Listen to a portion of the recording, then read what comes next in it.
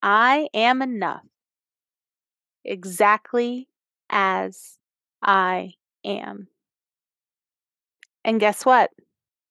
So are you.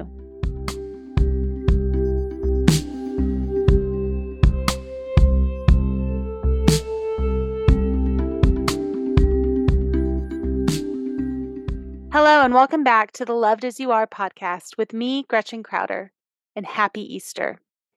I wanted to put out a few episodes today to give you a heads up on the types of episodes that I will offer here on the Loved as You Are and Ignatian podcast. The first type of episode I described was called Love Taps, and if you go back one episode from here, you can hear all about that one. This time, I'll be talking about a type of episode called As I Am. This idea that I am enough as I am and that I am loved no matter what has been something that I have written down countless times over the past few years. I have shared it countless times as well, and every time I do, it feels like brand new information. Perhaps because this idea that I am loved as I am, this idea that I am already enough, is a really hard thing to let sink in. Perhaps because I, like I imagine you do as well, need this reminder often, particularly when I have very imperfect human moments. I hope episodes like this one will be ones you can come back to again and again to remind you of this truth, that you will be able to hear from my experiences as well as the experiences of others that can make this truth become something that you live and you breathe eventually. That it can become something that I live and breathe eventually too. I was giving a talk not too long ago called Loved as You Are to a group of wonderful moms at my church. It was a challenging time to give a talk because it was in the middle of the Omicron wave of COVID and everyone was masked and spaced out, including myself. The technology went a little haywire, and honestly, I wasn't at my best either.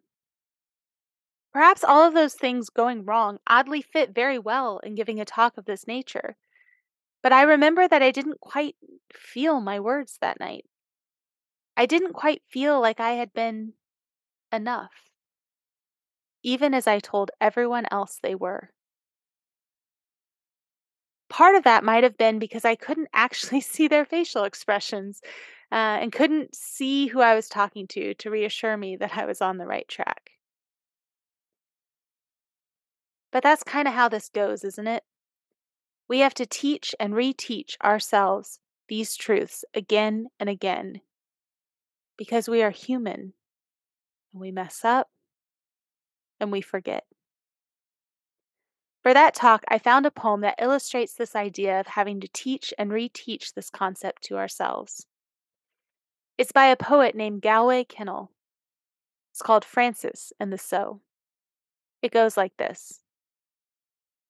The bud stands for all things, even for those things that don't flower.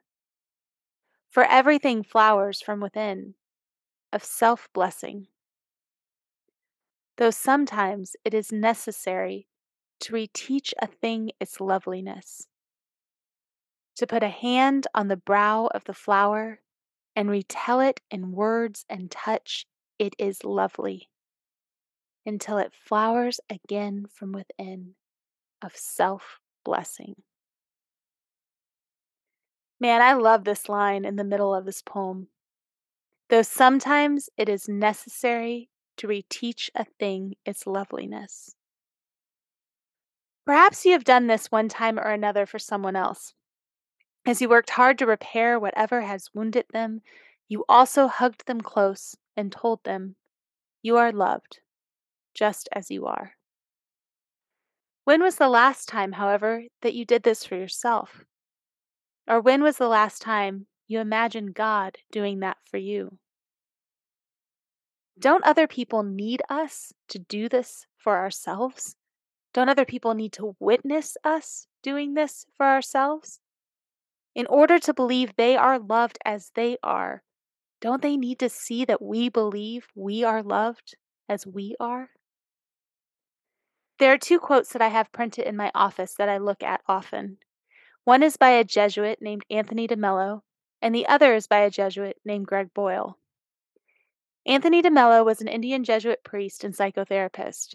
A spiritual teacher, writer, and public speaker, DeMello wrote several books on spirituality and hosted numerous spiritual retreats and conferences. Though he died in 1987, his work is still often referenced and quoted. Greg Boyle is a Jesuit priest as well, still alive. In 1988, he and others started what would eventually become Homeboy Industries, which employs and trains former gang members in a range of social enterprises, as well as provides critical services to thousands of men and women who walk through its doors every year seeking a better life. He is also an incredible speaker and writer. He speaks a lot about this idea of worthiness that we all possess, just as we are. His latest book is a doozy. It's called Forgive Everyone, Everything. I highly recommend you check it out. So, what are the quotes? The first one by Anthony DeMello says, "Behold the one beholding you and smiling." Behold the one beholding you and smiling. The second one from Greg Boyle says, God would seem to be too occupied in being unable to take her eyes off of us to spend any time raising an eyebrow in disapproval. I love these quotes so much. I remember using these quotes in a talk for the first time when I was teaching a 10-hour course on sin and grace. I put them up on the board to begin the class under the heading, "If you take nothing else away from these 10 hours, I want you to remember this." I had spent hours preparing for that course, learning all I could about sin and grace. I had quotes from the Catechism and from great theologians. I had videos and audio clips. I was ready to entertain with the incredible amount of information I had learned. But all of it, all that I had spent hours studying, led back to these words: Behold the one beholding you and smiling. Preparing to teach that course was the first time that it all clicked for me, that the grace and the love God offers did not depend in any way on the sin, that the magnanimous love of God had no tally sheet, that God actually looked at me at any point in my journey with a big, bright smile on God's face because of how much love God felt for me in every moment. That God was not now or ever disappointed in me. That God was not now or ever ashamed of me. That God did not look at the mess I found myself in time and time again and say, "Let me know when you've cleaned all that up." So, what would those moments of imperfect humanity be like if you could take a breath in the midst of them and know that God is still there, smiling at you? That God is there, beholding you. That God sees nothing disappointing, nothing shameful, nothing worth preparing in you. Instead, God sees only light. What would life be like when we found ourselves uncertain, confused, ashamed, or lacking in some way? We could remind ourselves that God always sees light when God looks at us. Not despite the imperfections, but with the imperfections and all else that makes us us. We all have imperfections, little things that make us look at ourselves in the mirror with a super critical eye, things that make us feel less than, things that make us feel self conscious or unworthy. But maybe we are looking at those imperfections wrong. Maybe they are instead the things that make us capable of bringing light into the world. Maybe what we consider to be imperfections are exactly the things that give us unique insights. Maybe they are the things that help us see the world through different lenses. Maybe if we stop seeing them as imperfections and start seeing them as a part of the beautiful creature God breathed into existence, we can serve the world as we were meant to. These are the things I want us to share with one another in these episodes titled As I Am. Those things about ourselves that at first glance didn't seem lovely, but upon further reflection seem a perfect part of who we were created to be. In the spiritual exercises of St. Ignatius, the retreat that forms the core of Ignatian spirituality, Ignatius invites us to examine all the parts of ourselves. even the parts that we don't particularly like, or the parts that we don't particularly understand, and know that we are loved, imperfections and all.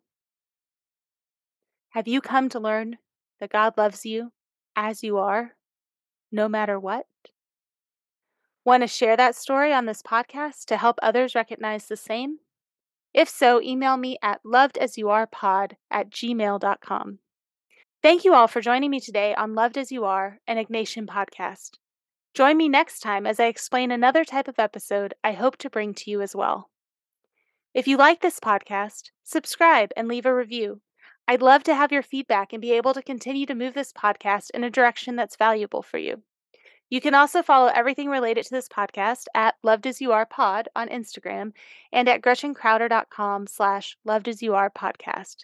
Links to both are in the show notes. And thank you for joining me today. Until next time, remember to be who you are, because that is exactly who God wants you to be.